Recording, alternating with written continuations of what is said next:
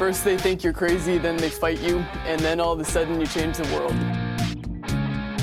Berlusconi flatly denies that any mafia money helped him to get a start in the dynasty. I've always had a thing for black people. I like black people. No, these stories are funnier than the jokes you can tell. I said, what the fuck is a brain scientist? I was like, that's not a real job. Tell me the truth. But anyway. All right. In 5, 4, 3, 2.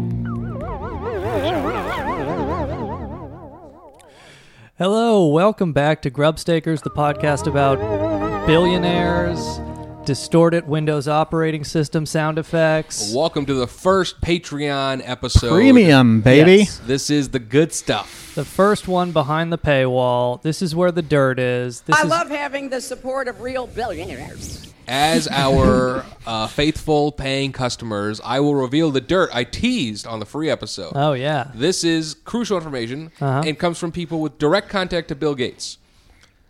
And Bill Gates is a serial pedophile. No. If you type this into... The recording cuts out.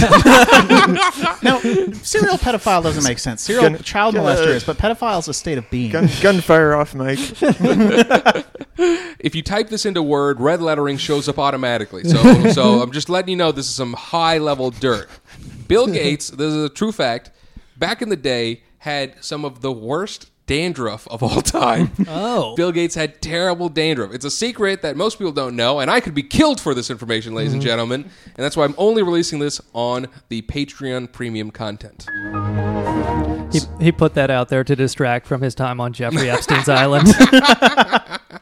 But yes, I guess we should mention this is our first premium episode, so thank you for listening to this and supporting what we're doing here. And 2, this is part 2 of our Bill Gates episode. Thank you for giving us money or caring enough to steal this. Either way, we're happy you're here. Yeah.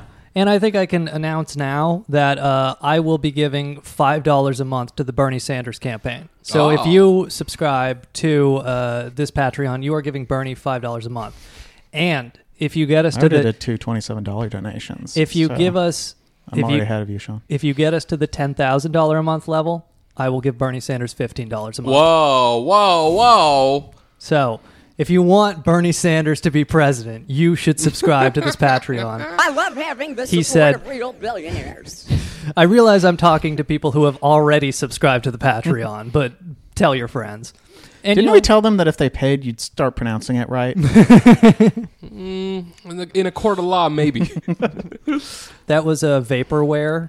We used the Microsoft strategy. I announced that I was going to start saying things right, and then I never did. All right, let's get into the dirt, ladies and gentlemen. You're here for the good stuff. Part 2 of Bill Gates. So where we left you off... Wait, we should introduce ourselves, though. Yeah, they know who we are. Sean McCarthy. Yogi Polywall. Andy Palmer. Steve Jeffries. All right. So part 2 of Bill Gates, where we left you off last time on the previous episode, was essentially in the 1970s. Bill Gates and Paul Allen are working for this company, MITS, which made Altair, which is like the first personal computer that doesn't really do that much. Right. But, they write the basic program that allows it to be kind of operational. I guess it's like an operating system, but not quite an operating system. It allows people to... they put BASIC into a computer, and it allows people to write their own programs and actually use a computer, but it's still not an operating system. Right. Mm-hmm. And like we mentioned on the last episode, this is around the time where they did the split, and actually the number is Bill Gates took 64% of the company and gave Paul Allen 36%.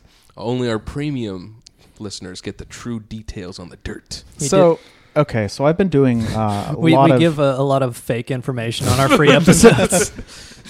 Yeah, if you don't pay for our podcast, we'll make you sound misinformed in front of your friends by just saying a bunch of lies. Now, I kind of did some deep digging for this premium episode, and I looked into about as much as I could about Bill Gates, the history of Microsoft. I found every possible source I could dig up. Even I had to go to the Seattle Public Library just to find some documents you can only find there. And what I've come to uncover is that Bill Gates is a pretty great guy, and just doing his best out there in the world. And that's been the Premium Grub Stakers. I'm Andy Palmer. You think it's ironic that Paul Allen's library could be considered a cancer on the Seattle skyline? Oh, God. I guess it's not really visible on the skyline, but let's say it's architecturally cancer. I saw the TED Talk for the guy who designed that library, and it was just him bragging. And he's like, people said that it's a shitty library, but like it has everything a library is supposed to have. It's got books and librarians. It's got a place for people to like hang out, and then it's got places, and it didn't mention is that it's got metal chairs that screech if you adjust them slightly, and also the most nauseating spiral stacks that you could. It's a very for something made completely of glass. It's completely claustrophobic. It's ugly as hell. You definitely have to walk a long way to find books you need. Yeah, unnecessarily. Yeah, because it's a maze. In the TED Talk, he went on like, and another thing, that episode of Game of Thrones was lighted appropriately. It was not too dark. That joke is already old. I know. Well, that's why we put the good stuff behind the Patreon. $5 a month for jokes that were made on Twitter 3 weeks ago. But so we're in the late 70s yes. in Bill Gates' career. Yes. That is his tyrannical rule over the technology world. So it's him, Paul Allen, and they have a couple employees at this point. They're primarily working for MITS and this Altair computer, but they are also making their basic operating, or not quite operating system, for other of the personal mini computers that are springing up. And MITS is getting real pissed off at them, and they're like, hey, stop it. You're in violation of our agreement that says that you can't do that. And Microsoft said, fuck you. Yeah, essentially in Paul Allen's book, Idea, Man, he talks about how MITS market share eroded. Ed Roberts, the MITS guy. is the idea, what if we made the ugliest library anybody has ever seen? But only after we make the ugliest museum anyone has ever seen. Where I know it might look like absolute shit on the outside. I'm talking about the Experience Music Project in Seattle by the Space Needle. Mm-hmm. It may look like absolute shit on the outside. Momo Pop now. But it's even worse on the inside. It's completely uncomfortable. Nothing is inviting about it. And then we'll take that and use that as inspiration for a shitty library. Mm-hmm. Essentially. But in 1977, basically Ed Roberts was trying to sell the company MITS to Pertec, a Southern California manufacturer, and they thought they're buying the rights to BASIC. That's what Ed Roberts essentially said. And sorry, we should just mention, so MITS, Altair, is the first of these mini computers, and he kind of gets into, Ed Roberts is the founder, he gets into this on kind of a gamble where, like, his other business, I forget if it was calculators or something like that, but it, there's too much competition. Yeah. So he gets this idea for, a personal computer. Right. And so he's the first, that's like way too much demand. He's actually making good money, but of course, as soon as he does this, a ton of competitors spring up. So now he's like kind of in a rock and a hard place because he has all these other competitors coming in. So he's trying to sell the business. And as Yogi mentioned, this company, Pertec, buys it, and they think when they buy it, they are also buying BASIC, the code. And at this time, the Ed Roberts canceled 2/3 of our third-party sales. Mm-hmm. And so this point... That's Paul Allen talking. This is Paul Allen from the book Idea, Man. So at this point, they were frozen... Guys, Yogi read a book. Hey, guys, I'm really proud of myself, okay? That's what you get for the premium, is Yogi read a book. I read a book, that's right. I can read. I'm imagining, like, walking... Yogi learned to read for the premium. I'm imagining walking through Paul Allen's library for 3 hours trying to find his book. Where the fuck is it? This is an architectural nightmare. So, at that point, they're frozen out of their main source of income, so then they essentially pony up with a lawyer, and...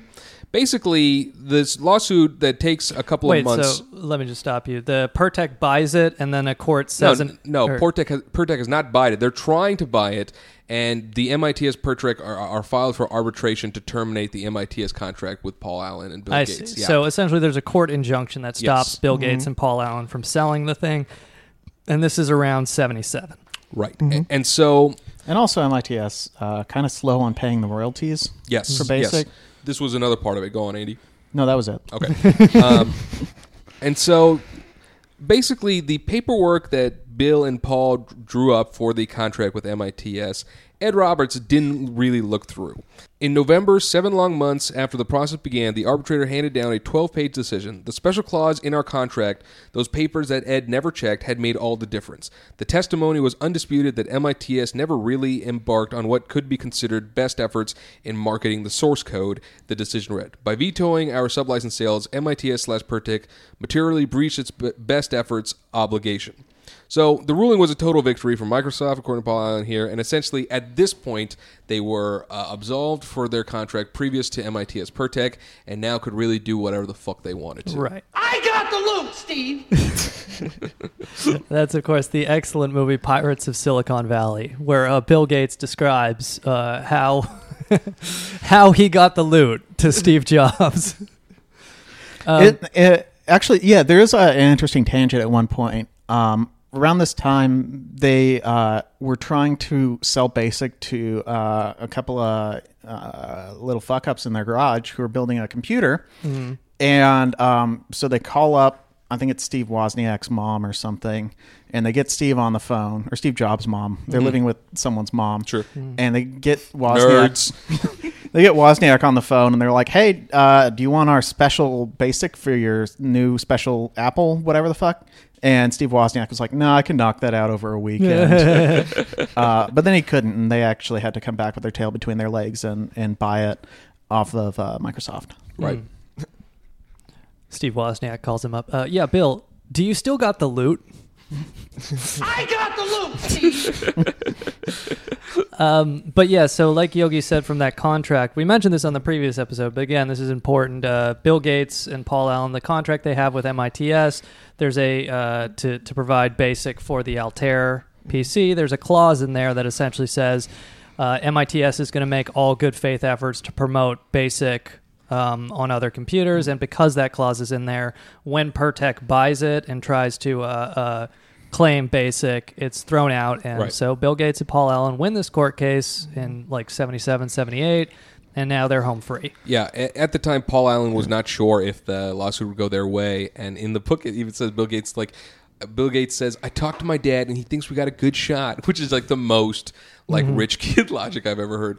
Yeah, I think Bill Gates' lawyer dad wrote up the original contract too, or at least helped them with it. Yeah. So when they terminate that contract, that's for 1977. That's most of their annual revenue of $381,000, and they have a headcount of 9 employees. Just to give some perspective on early Microsoft. Mm-hmm. And this is where they begin to start working everyone to the bone, essentially, including themselves. They're in their mid to late 20s at this time, and they want to conquer the world, and that is what they set out to do. Yeah, there's like, from Bill Gates' time at Harvard and also from this time, there's just basic descriptions of him being able to like go 36 hours without sleeping and then just kind of like crashing in a corner or just in the middle of a room or something. So, and you know, he's kind of a workaholic. And like from this point, I believe it's like not until he gets married in 94 that he takes a vacation. Right, like, right. You know, more than like a week or so. Before all that, though, after this contract with MITS dissolved, they essentially go to Japan a whole bunch to sell their products, and the Japanese market was extremely competitive, but they definitely learned from the Japanese competition to implement it into their deal with IBM that happens a few years later. Paul, how do I say I got the loot in Japanese? Well, I don't know. It's all right. That's in every contract. That's what they call a sanity clause. You can't fool me. There ain't no sanity clause. For $5 a month, you can listen to the Marx Brothers. They definitely would have been better earlier, but I couldn't find it in time. That was great. But so, you know, and so what really happens is IBM comes in. And I'm not sure if there's anything else we should get to before we go to IBM. Well, before IBM, I just want to briefly mention the Xerox Group PARC. Sean, what does this stand for? Oh, Palo Alto Research. I don't know if it's corporation or something like that. Whatever. Anyway, they a head researcher there gets a blank check to make essentially whatever they want, and they create what would become the modern computer, Ethernet, and a few other things. The and mouse, right? The mouse is also developed there, and Xerox is like, these ain't printers.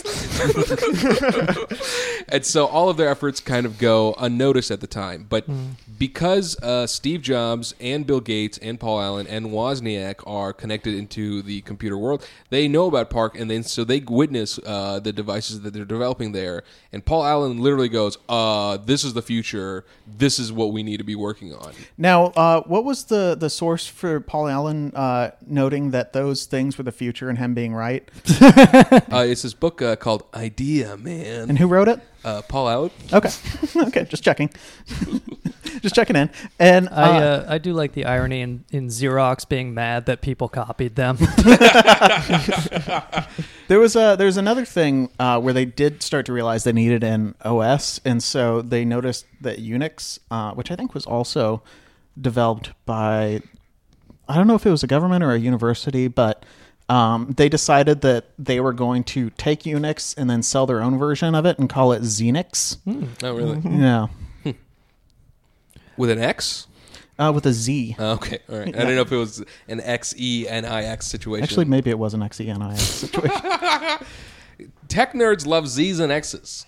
But yeah, so this is the late 70s, and then it's really so we mentioned, all these competing personal computer, mini computer companies are springing up, and in fact, this is where the name Microsoft comes from, because it's software for microcomputers, right. And part of the reason that they saw the Unix thing as a good idea, and then later CN/M or something like that, CM, right? Yeah. /D, CP/M, CP/M. Is that they had to, whenever they put BASIC on a computer, they basically had to tailor it to that computer. And I think I've seen CP/M on the 4chan. That came later when they were developing with Fortran. What's the M for? Fortran. It's for mobile devices.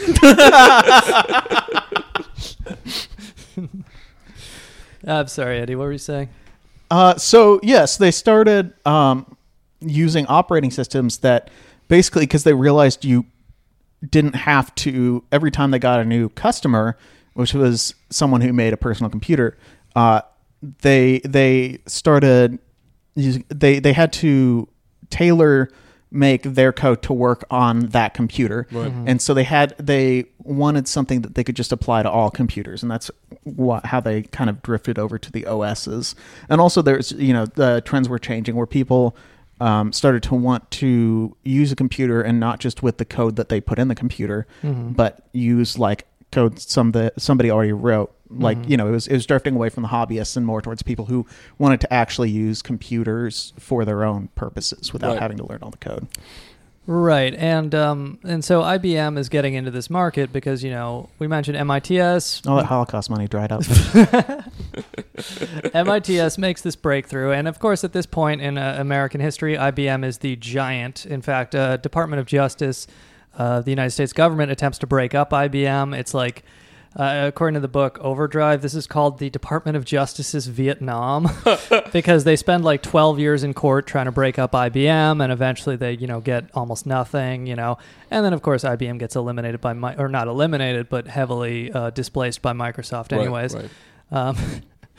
But so IBM has this idea in 1980, 79, 80. They want to get into this personal computer market that MITS and these other smaller companies have been in. And of course, they are the dominant American computer company. So this is very significant because, they just have infinite financial firepower to really drop a PC onto the market in 1980. What kind of hours would you say that these IBM people work? 1488. I mean, like, what time would they start? Like 9, would you say? 9 to 5? Working 9 to 5. Yeah, more like 5 a.m.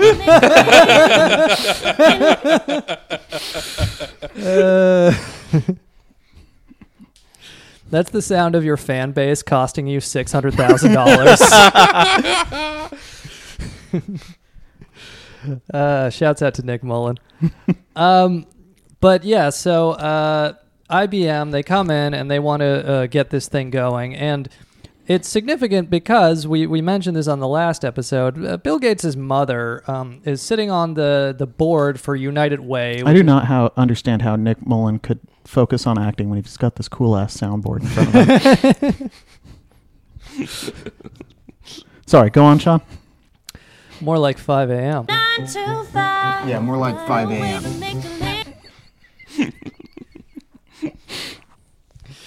Yeah, it's imagine making like thousands and thousands of dollars from it, or thinking you're going to from just saying those words, and then having it ripped out of your fingers by your fans. Who's going to run on the Super Bowl? Yeah. Yeah. But I like the idea of IBM workers being made to work until 5 a.m. and it being like kind of a charming thing that they put in an ad and sing about. Almond Goth, you want to clear out the ghettos at 6 p.m.? Yeah, more like 5 a.m. There's so much better. Okay, so IBM, and this is a major news because, again, major financial firepower going into the personal computer all of a sudden. 1980, IBM PC hits the market, changes computing because, now everybody can have a personal computer. Right. But how does Bill Gates get the contract to make the operating system for Hard IBM? work, bootstraps, yes, determination, being smarter, being 100 billion times better and smarter than you are, than we are. 20,000 lines of code, 10,000 hours. More like 5 a.m. 1,000 hours. He didn't badmouth them on Twitter.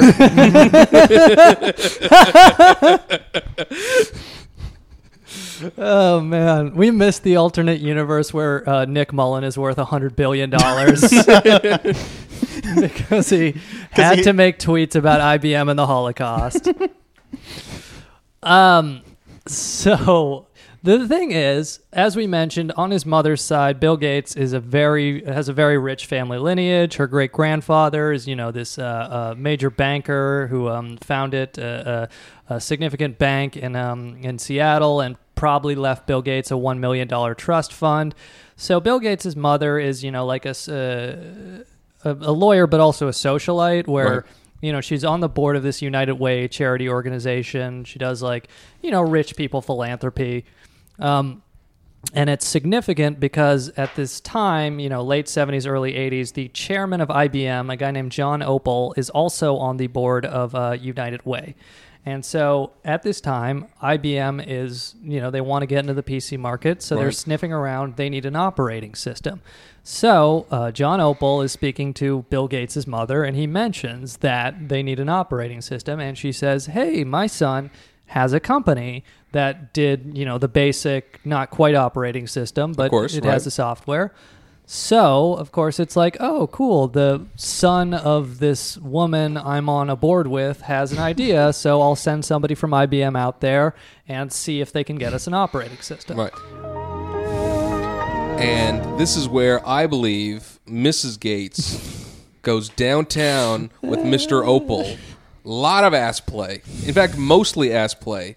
And more importantly, she Forrest Gump fucks the shit out of Opel until he goes, your son can have the IBM contract. This is the kind of content you can only get on the Patreon. That's people. right. That's right. So much butt licking they shut down the post office. On the Patreon, we suggest that Bill Gates' mother fucked the chairman of IBM to get him the contract to make the operating system. That's right. Bill Gates Sr. a cuck, ladies and gentlemen. This is the content you paid for. You know what noise Bill Gates' mother makes when she comes? Huh. How's that for Freudian? Bill Gates is like speaking to the audio department, like, yeah, there was this sound I heard coming from the other bedroom when I was a child. I don't know if you could replicate that. That's the sound! That's the sound! Immediately starts crying. Right. But so, yeah, IBM, the chairman, John Opel, speaks to Bill Gates' mother, and it's like, oh, cool, your son has a company that does software that's, like an operating system. Maybe they can contract out to make us an operating system for this IBM PC. So the actual story is somebody from IBM goes down to Microsoft, and they already kind of had their foot in the door, like they were talking with one of the planning guys about maybe working with Microsoft for this thing, but the guy had even told them I'm a planner. Most of the things I do never see the light of day, and so this was already something that was on the fence, and it was kind of Mary Gates kind of maybe opened the door a bit more. Oh, she opened that door, all right. Oh, that door was wide open when Ms. Gates came through. Also, just right prior to the IBM invitation, they had reorganized Microsoft into a privately held corporation with Bill Gates as president and chairman, and Paul Allen as the executive VP. That's right. Interesting. Incorporated in Washington. Right. So when do they move from New Mexico to Washington? Does that come later or is that now? No, that's already happened. That's already happened. Yep. So that happened after 77, 78? Yeah. Right. So they moved from New Mexico to Washington, later Redmond. Initially Bellevue, I think. Yeah. At one point, they kicked around the idea of going to Silicon Valley, but Bill was like, "Nah, dog, fuck Silicon Valley. I see what that does to people. Let's go back home." They're like, I think they decided on Redmond when they had a brainstorming session to be like, where can we go that really sucks, that no one will want to be if they work here. I want to go to a place that looks and feels kind of normal, but there's clearly something smells bad. Let's have zero walkability. And if we take off, everyone can drive expensive cars and just clog up every intersection in this ridiculously overcapacity, whatever. I worked for Microsoft for a year and a half as a vendor. It sucked ass. Yeah, so I like the idea of living in Silicon Valley, but if we do that, how are we going to be able to run over bald eagles with our Porsches? Wait, Andy, when you worked for Microsoft and it sucked ass, what were the hours that you had to deal with? Well, I usually came in at about 10 because I was pretty lazy, and then... Did you work 9 to 5? No, it was closer to 10 to 6. Let's move on, ladies and gentlemen.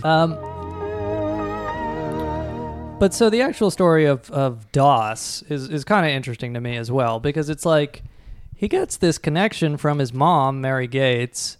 There's a connection there, all right.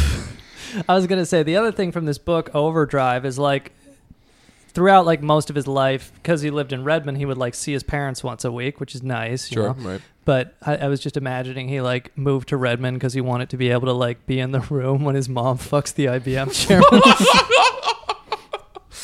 chairman. He wanted to listen in. He was. We're saying it behind the Patreon. We have no fear of lawsuits. Bill Gates watched his mom fuck the IBM chairman and recorded it as voyeur porn. They'll never figure out paying us $5 a month will give them access to incriminating content. Look, Bill Gates can't afford... No one's ever going to repeat this outside of the paywall. To pay $5 a month. He can't afford it because he's spending all of his money on this charity. That's right. That the richest man in the world, worth $100 billion, is definitely getting rid of all his money right now. I love having the support of real billionaires. But yeah, so it's interesting where it's people would, I think if you didn't know the story, you would just assume that Microsoft DOS was written by Bill Gates. Right. And the actual story is no, he did not write Microsoft DOS. Because Microsoft DOS is, of course, the operating system for the original IBM PC.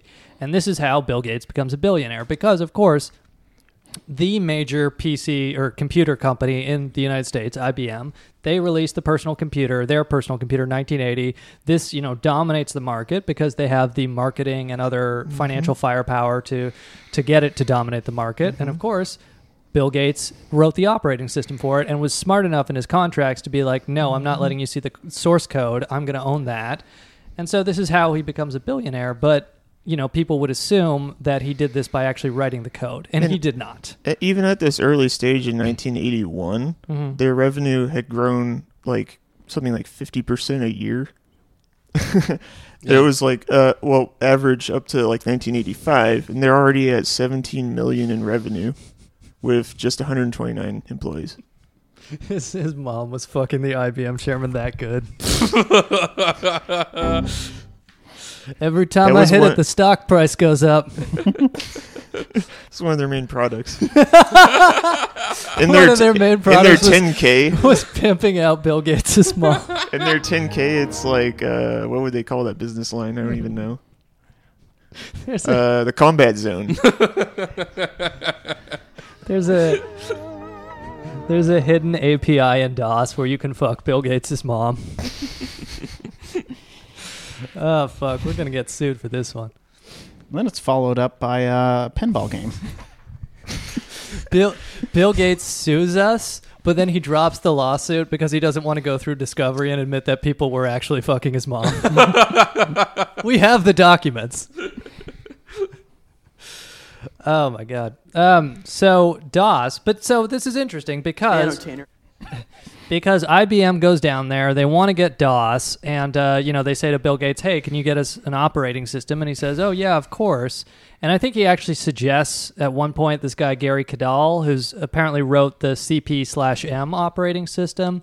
But I don't know if Bill Gates did this on purpose or not, but for whatever reason, the guy was on vacation at the time.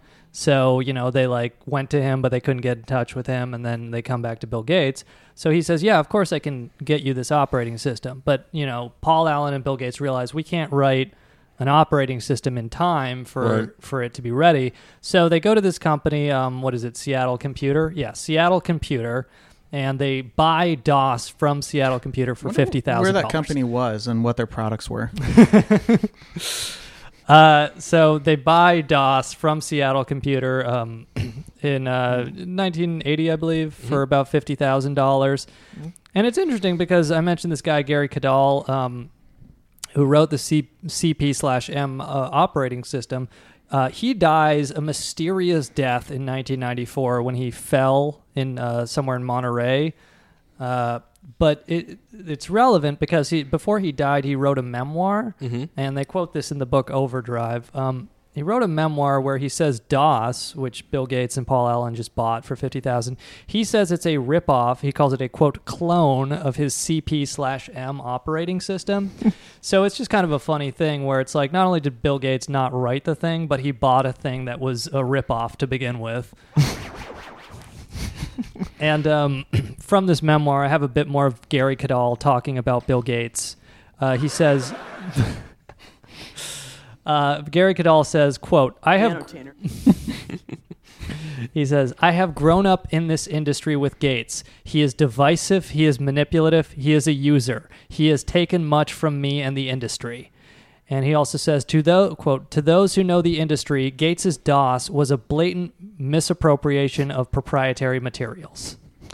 So that is the story of how Bill Gates, through hard work and 10,000 hours, created the DOS program by dipping into his trust fund and getting $50,000 to buy the... First they think you're crazy, then they fight you, and then all of a sudden you change the world. They say it takes $50,000 to really make it. The sequel to Malcolm Gladwell's book. But yeah, and so this kind of... This position, like Steve mentioned, just by virtue of being the operating system on IBM PCs, Microsoft is all of a sudden a very dominant company. Yeah, and so at this time, the IBM PC sales are exploding, and they're doing meetings all around the country. And apparently, in the book, Paul Allen talks about they would do meetings with different clients when they would travel. They wouldn't be together, Paul Allen and Bill Gates. Mm-hmm. But Bill Gates would always show up late because he's driving way too fast and didn't give a fuck. Mm-hmm. And Paul Allen was at the airport, and he thought the flight took off, and he's like, all right, whatever. And Bill Gates showed up, and he's like, fuck that noise, and runs to the jetway and starts looking at the control board and just pushing buttons. And Paul Allen is like, what the fuck? We're going to get arrested. And then the air traffic person is like, sir, please stop pressing buttons. We'll bring the plane back so you guys can get on your flight. So the ruthlessness of Bill Gates is that he was able to barge in through an airport, run through the jetway, and hit to the control board and start just mashing random buttons to get on his fucking flight. And the reason they were so late is because, or they weren't quite there, is because Bill Gates liked to wait until the last second. And then he liked to speed as fast as he could to get to the airport. Right. The reason they were so late was because Bill Gates had to drive home the chairman of IBM after he was done fucking his mom. But you're saying he went up into the control tower? No, he went into, like, you know how in like the tunnel to the plane at the end there's a whole bunch of buttons to move it. Oh, he did what we all want to do, but we're not billionaires. He wanted to drive the umbilical the thing. tunnel. Yeah, the umbilical thing. Correct. Yeah, that's amazing to me. I mean, that happens 84, so it's like before he's like a famous guy. I mean, he's like somewhat rich at this point. I mean, actually at this time, because of the PC sales with IBM, the media did start to notice Bill Gates as the Microsoft player, and they started using him as the face for the company. So, like, he's not necessarily a celebrity, but the media knows about Bill Gates. Did this person at the airport? I got no fucking idea. This genius nerd thought of using $50,000 to buy an operating system. At this point, he's and like that thing with the jetway, like it's really the same thing as Donald Trump in the truck, like pulling the horn. Yeah. It's just a thing where the rich guy's like, I want to do a manual labor thing with a big machine. That looks fun. I think he just didn't even respect anyone. Where he's just like, that as well. And he probably ran into the plane or some shit. Right? Yeah. Well, I'm just imagining like being on a plane and already being late to like make your connection at the next airport, and then it starts like taxiing back, and then this fucking bowl cut nerd gets on, and just take him into the airplane toilet and dump him in there, give him a swirly. Yeah. So apparently, when the first IBM computer came out, and it came out with DOS, one of the things that they included on it was a game called Donkey, where you're in a car driving up a street. There is just two lanes, and you switch between them, and donkeys come towards your car, and you have to dodge them. And if you hit a donkey, it'll make like a squealing noise, and you lose. And the points are like donkey versus car.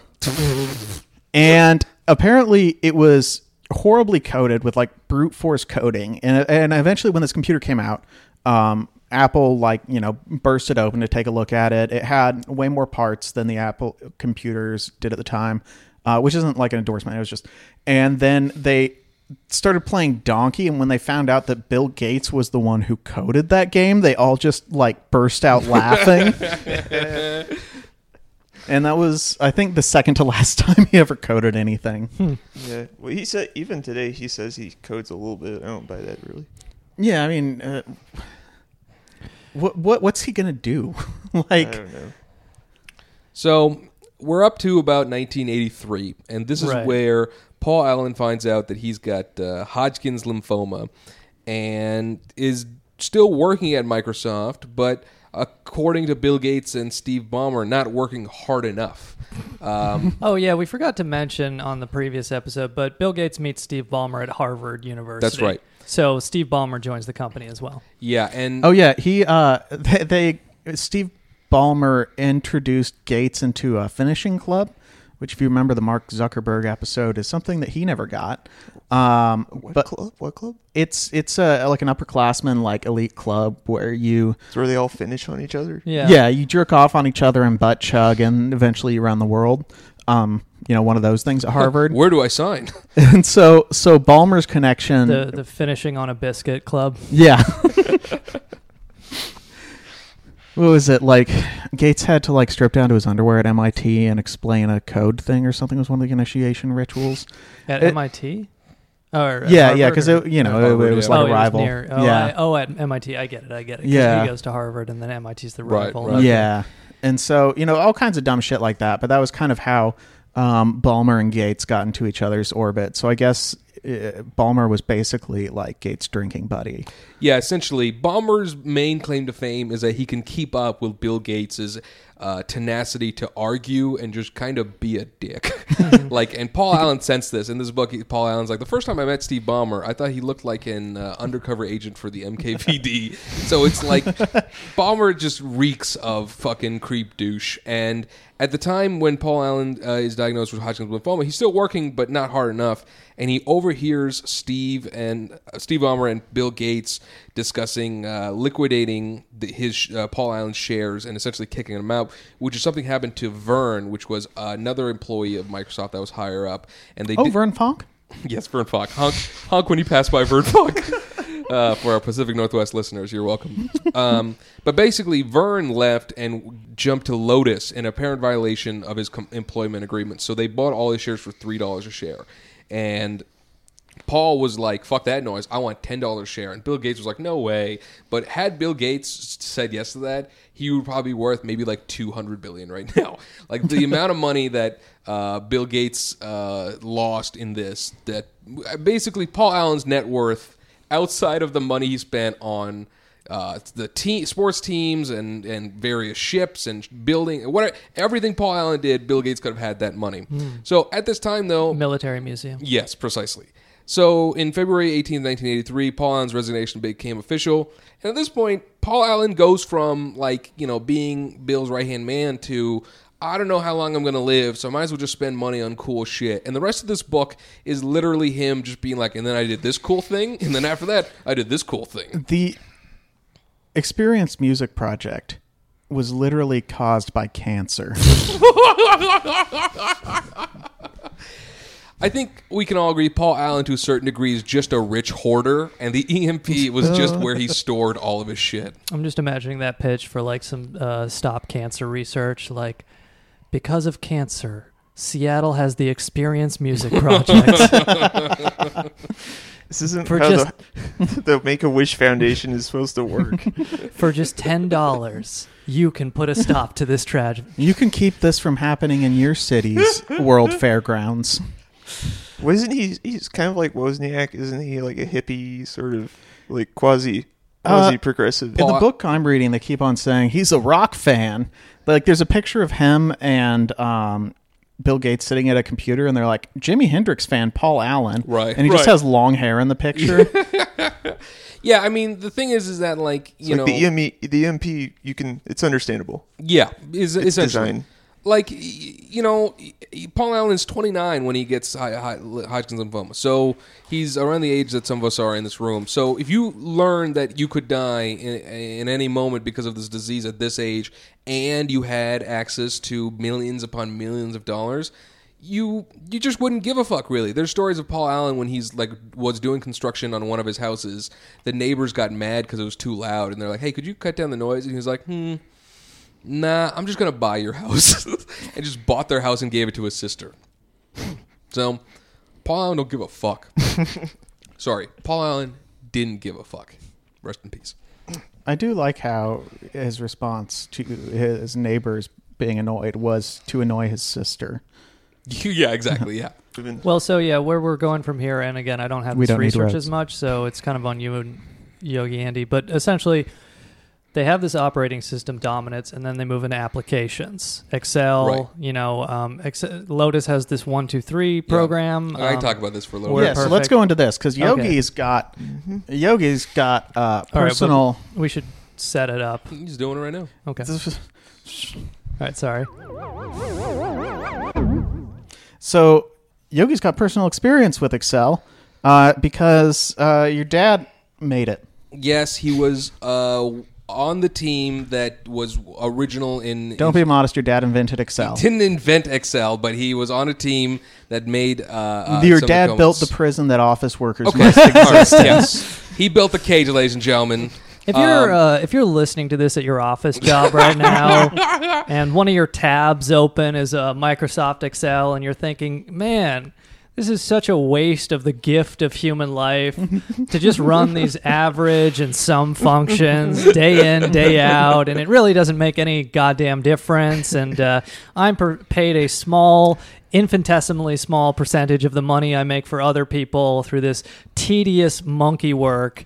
Which you get to see how much money goes through your company and doesn't go to you through the figures on the spreadsheet that you're crunching right now. When you're looking at those P&L statements showing what a small percentage of revenue is actually cut off and given to you, and while you're fantasizing about the fact that you could be traveling the world at this moment, that you only get 70-some years, and you're going to spend the majority of them dealing with this program, you can thank one of our co-hosts, That's Father, Yogi Pollywell. So yeah, because of your suffering, we've got when we record this, we have a nice view of the Brooklyn and Manhattan skylines. Yeah.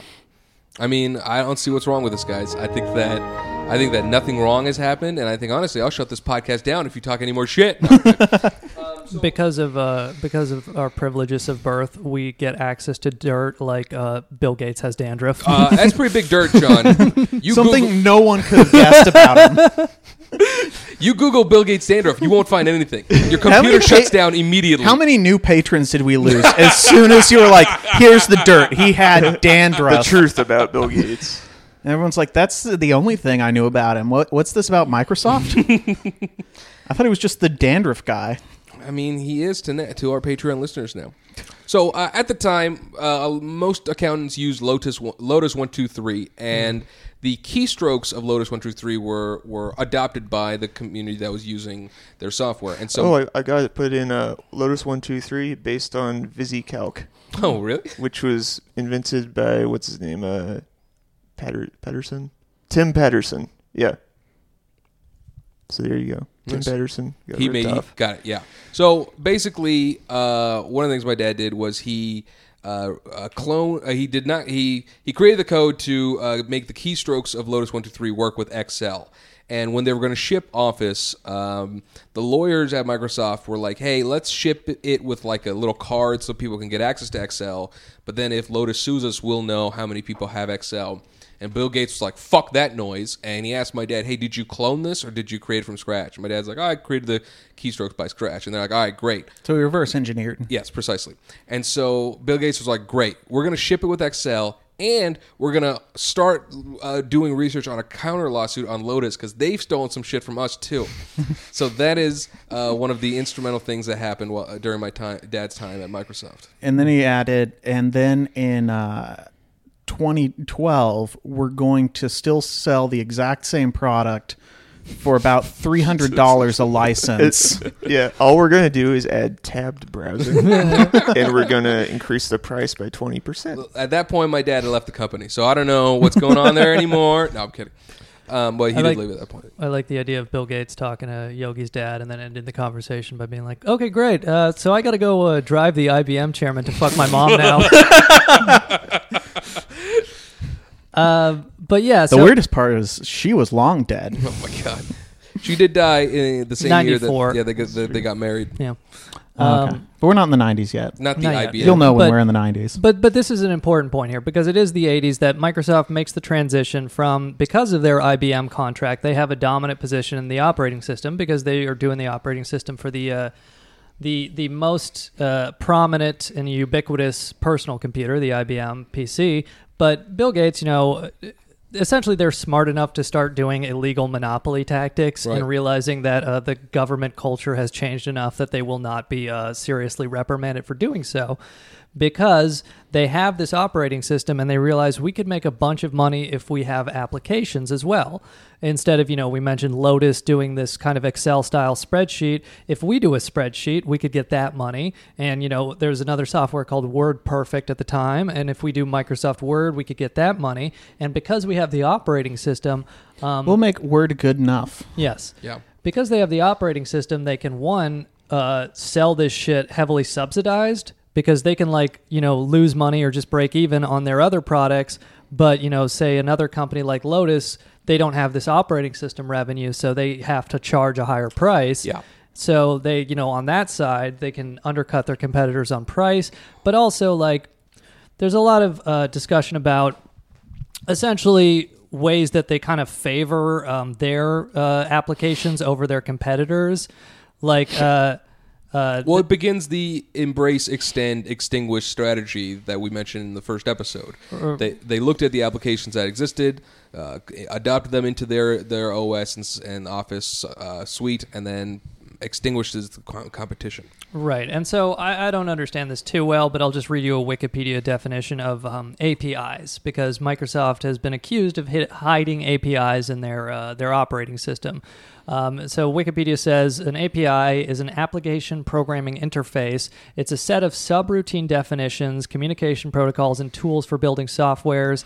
In general terms, it is a set of clearly defined methods of communication among various components. And the idea here is that they'll have these hidden APIs in, DOS and Windows and these other operating systems that the Excel programmers and the Microsoft Word programmers, they know about, but the WordPerfect and the Lotus programmers, they don't know about. So essentially, Microsoft admitted hiding, there were 16 APIs that were hidden that Excel and Word uses. I think this is for Windows 3.0. But essentially the idea here is that Steve Ballmer at one point gives an interview and he talks about how there's a quote firewall between the operating system and the application side. Right. And Bill Gates says later, no, that's ridiculous. There was never any firewall. So the idea is that because they have this dominant operating system, they have an advantage on the application side. And throughout the 80s and 90s, they're really just exterminating all the other application softwares. Right. And that's also why they're so protective of their source code, because if you know the source code of Microsoft operating systems, you can kind of, figure out what APIs you don't have access to. Right. Yeah, I mean, essentially, they are using the loopholes. They're finding loopholes to create new things for their company, but then making sure to cover their tracks when they release it. Yeah. So we're now in the 90s.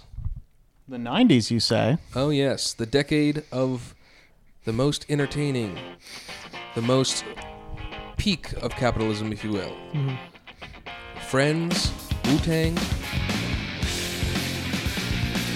All right, come on now. SoundCloud can't take us down. We're on Patreon, bitch. Yeah, that's a good idea. Let's, instead of fucking with our free audio provider, let's fuck with our paid audio provider. The one giving us money for making this podcast. But yeah, Fine. so... What's the worst that can happen? Courtney Love kills us? But so from He'll do it, too. No, David Geffen. Essentially, by the end of the 80s, Bill Gates is, Microsoft IPOs 1986. Bill Gates is, a billionaire by the early 90s. And we mentioned, they're going into the application side, and they start a lot of, let's say, anti-competitive business practices in the 80s, continuing into the 90s. Right. One example, the book Overdrive gives, in 1987, there was a Pascal compiler. It was a programming language, Pascal. There was a compiler. Pascal called... There was this Turbo Pascal compiler announced in 1987. So Microsoft, another anti-competitive strategy they have is called vaporware, where this compiler comes out and Microsoft immediately announces, we're going to release a better one next year. And then it comes out 2 or 3 years later or whatever the case may be. But the idea is essentially... Well, that was their Windows 3.1, or one of the Windows versions apparently was considered the original vaporware because they kept on taking years to release it after announcing it. Right. And the idea with vaporware is essentially if everybody's on the Windows operating system, they're going to be hesitant to switch over to the competition if Microsoft is hey, in 3 months, we're going to have a better product out that works better with our software or whatever the case may be. Or, in 3 months, we're going to have a cheaper or better product. And then they just kind of keep people from moving away from their proprietary software through lying. But so, 86 is the IPO. And here's the truth. Windows isn't better. Now, let me tell you about this webcomic called User Friendly. But so they're pursuing these kind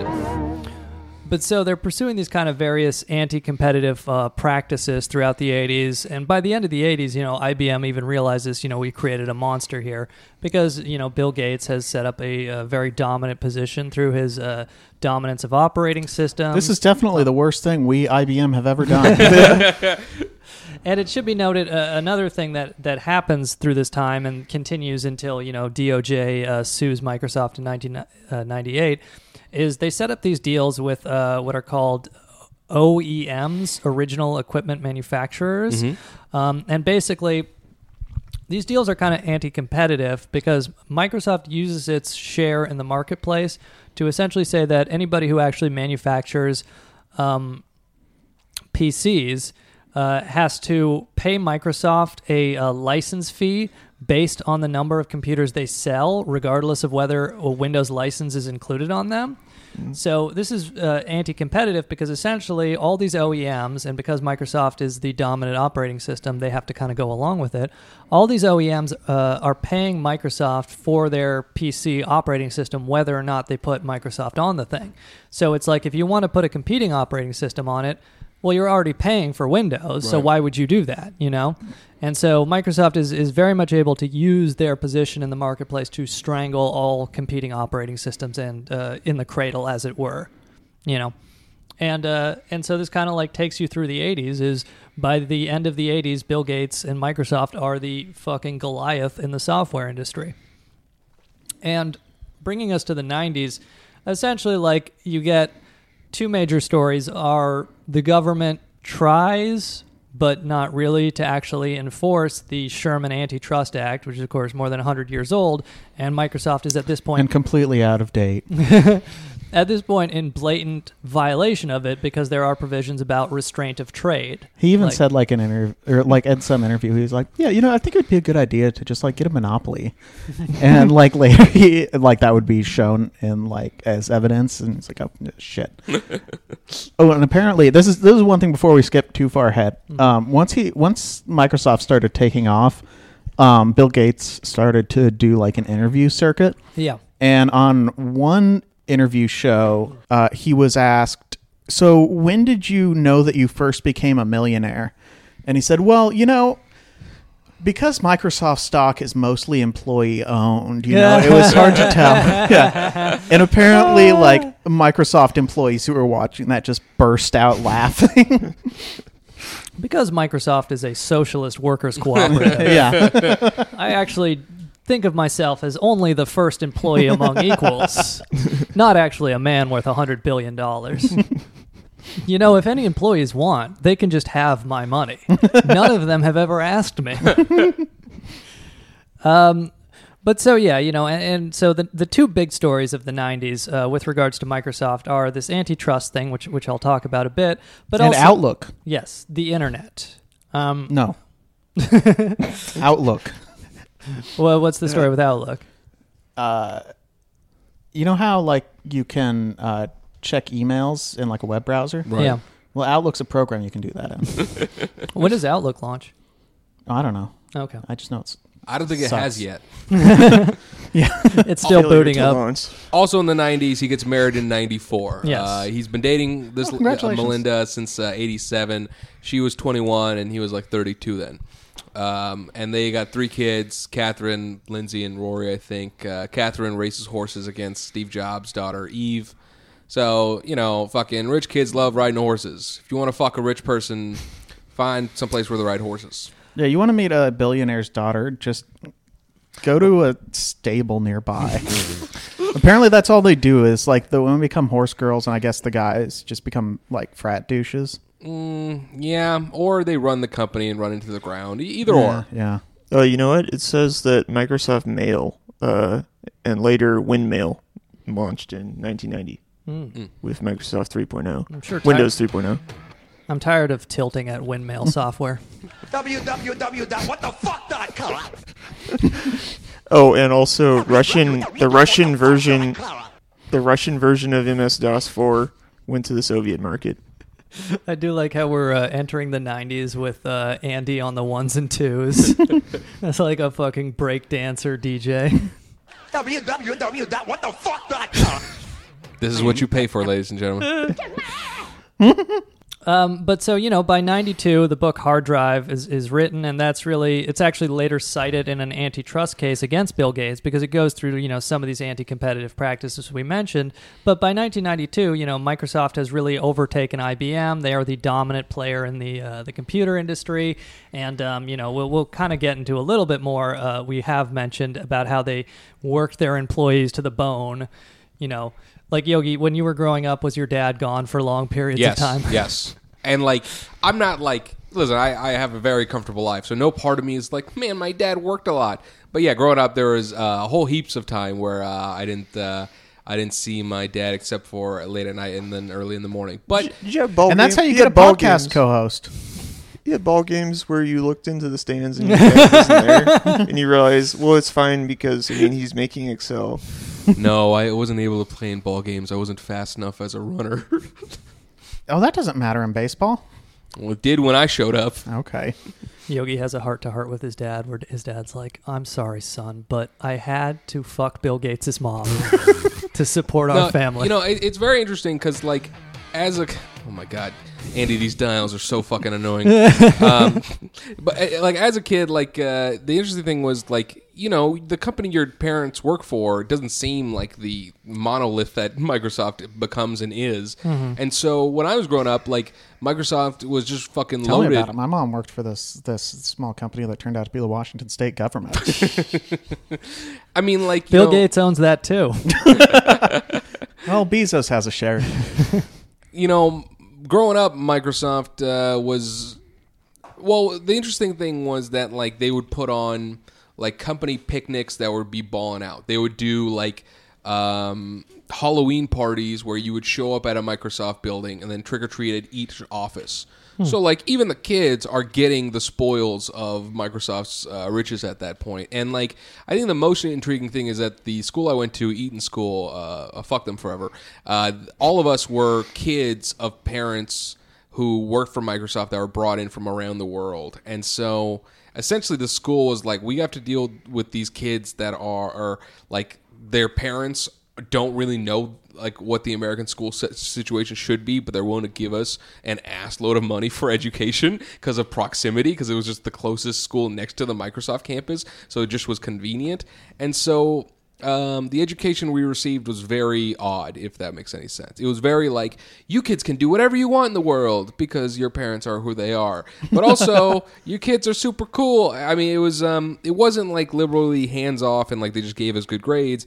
It was difficult and ruthless at times, but to our parents, they're like, we don't know what the fuck these kids are doing, basically. I just like knowing that Yogi went to a private school called Eton, named after the English private boarding school, where David Cameron had sex with a pig. I guess he did that at Oxford or Cambridge or whatever. Yeah, they're all related. Oh, there was a Black Mirror about that. That's right. Yeah. Yeah, they predicted the future with that. If you send your children to a private boarding school, they too can start a podcast. But I guess to close out this part, and then we'll continue on the final part with the Department of Justice antitrust actions against Microsoft, Bill Gates missing the internet, and then maybe a little bit about just like what he's been doing since he left Microsoft in 2006. Right. But to close out this part, Yogi mentioned he got married, and it is just kind of an interesting story. You know, how he actually meets his wife is he marries Melinda French. She was walking to the university library, and she dropped all of her books and bumped into a gangly freckle face pile of dandruff. Who immediately said, "That's the stupidest thing I've ever seen." But so Melinda French... And this was before people knew that negging was just a cheap tactic. But so we'll wrap it up this week by just talking about Bill Gates getting married, because it is an interesting story. So Melinda French she gets an MBA. She joins Microsoft as a manager in 1987. By 1988, she's dating Bill Gates. But she stays at the company until they get married. So it is just kind of a funny thing in this book, Overdrive by James Wallace. Like other employees talk about like, yeah, you know, we never really felt like, or I guess her friends talk about, you know, there was never any favoritism towards Melinda Gates. But it's like other employees are like, yeah, we just kind of didn't talk shit about Bill Gates to her. Listen, Melinda French learned from Bill Gates' mom how to move ahead in this world. Mm-hmm. But so... The interesting thing that I wanted to mention here from this book, Overdrive, Bill Gates... Is it considered not favoritism because Bill Gates had that bad dick? Bill Gates had a bit of a, let's say, poly lifestyle. And from the book Overdrive, I'm just going to quote here. Though Gates began dating Melinda French in 1988, he continued to play the field for a while, especially when he was out of town on business, when he would frequently hit on female journalists who covered Microsoft and the company industry. His womanizing was well known, although not well reported, because Gates and Microsoft spoon-fed stories to industry writers for papers such as the New York Times, and none of them wanted the flow of information to stop. They also didn't report on the wild bachelor parties that Microsoft's boyish chairman would throw in his Seattle home, for which Gates would visit one of Seattle's all-nude nightclubs and hire dancers to come to his home and swim naked with his friends in his indoor pool. How long of a shower would you take after you go? If you're a journalist and you have to interview this fucking nerd and he starts hitting on you, and you can't just like leave because your company it needs him to fucking spoon feed all this info to them, and so you have to sit there while this nerd hits on you and you're trying to just get your article out there. Andy, do you have the sound effect of the reaction of a female journalist when Bill Gates hits on them? No, it's the other one. There you go. But so, oh yes, and then just kind of continuing. I got the loot, Steve.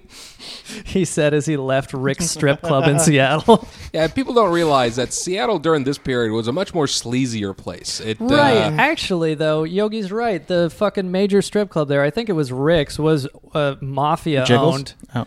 No, there's... They made it out to Seattle? What? They made it out to Seattle? Oh, yeah. Yeah, there was like I mean, they lost it eventually. I don't know exactly the story. Starbucks. Giuliani. Yeah, but there was a mafia-owned strip club. Or Rick, I think it was either Rick's or Deja Vu was it's not that hard. Mafia-owned for a time. If you look at Seattle's history, it's literally riddled with prostitution, strip clubs, and like just listen. Yeah, like Bill Gates' mom.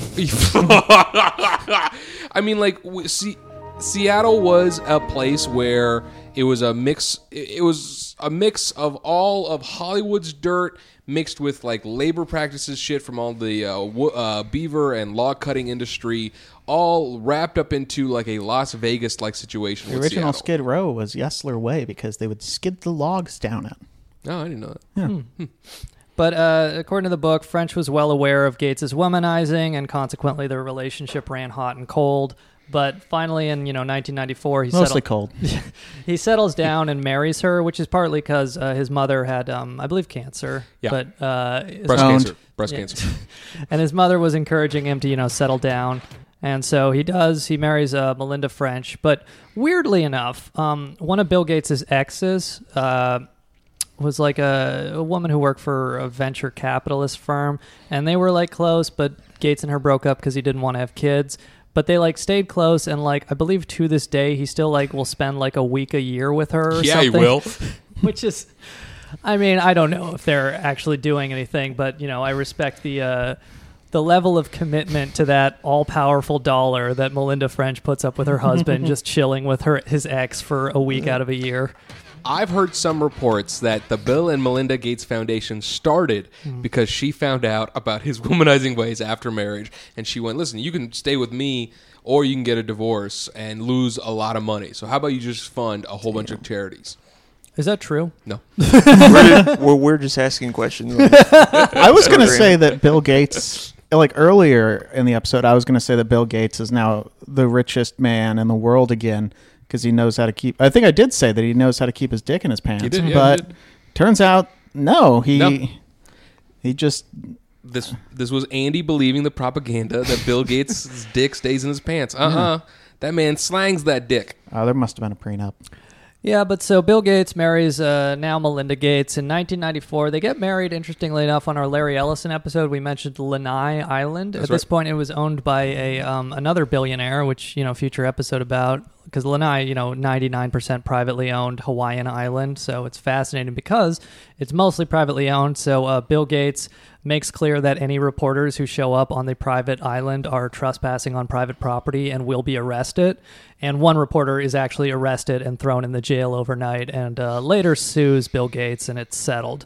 But essentially they're like, arresting reporters to keep them away from the wedding. Did you get any numbers on the settlement? I don't know. No, unfortunately. Oh. But Is probably, it- it's probably out of court. Is it more than a plane ticket to Hawaii? I would hope so. It was Bill Gates' salary plus legal fees. $1. But one other interesting insight into Bill Gates' character from this book, Overdrive. Apparently, Bill Gates had Steve Ballmer approach his wife, Melinda, about the prenuptial. What? Which, like, man, that's your hatchet, man. Having those conversations you don't want to have with your wife. That's the difference between Bezos and Gates. I think Bezos got married before he got super rich. Yes. So there wasn't the prenup. No. But Gates. But Bezos also doesn't have a hatchet man like Ballmer who can fucking accept the fucking the pride swallowing tactics of cleaning up Gates's dirt left and right. Mm-hmm. Well, and so that brings us to Gates' marriage, and we'll wrap this one up here. We'll do one more part, which we'll just kind of go through the antitrust the Department of Justice goes against Microsoft with, Microsoft missing the internet, and then maybe we'll just talk a little bit about what Bill Gates has been doing today and some of the labor and other practices of the company, practices such as doing facial recognition technology for the Chinese government so that they can spy on Uyghur Muslims and put them in camps. Technology such as multi-million-dollar contracts with ICE to deport people. Multi-billion-dollar contracts with the Technology Pentagon. is amazing. But so that'll be on the part 3, which will be a final part of our Bill Gates episode. But hey, thanks for listening. And with that, I'm Yogi Pollywall. I'm Andy Palmer. Steve Jeffries. I'm Sean McCarthy. Give us 5 stars on iTunes. Thanks. This is amazing. But not just amazing. It's historic. It should be taught in all the history books. I mean, hung and framed in the National Gallery or something. Because this is the instant of creation of one of the greatest fortunes in the history of the world. I mean, Bill Gates is the richest guy in the world because of what started in this room. You want to know what else? It wasn't exactly smoke and mirrors, but we didn't have anything. I mean, not a damn thing. Here we were, this 2-bit little outfit telling IBM we had the answer to their problems. The DOS, the disk operating system, to make all those zillion IBM computers compute. We didn't remotely own anything like what Bill was selling. Nada. Zip. They call me Bill Gates, and they know the money real. They wanna know my name, I tell them Bill Gates. My name is Bill Gates. I'm chairman of Microsoft. And during 1984, Microsoft expects to get half of its revenues from Macintosh software.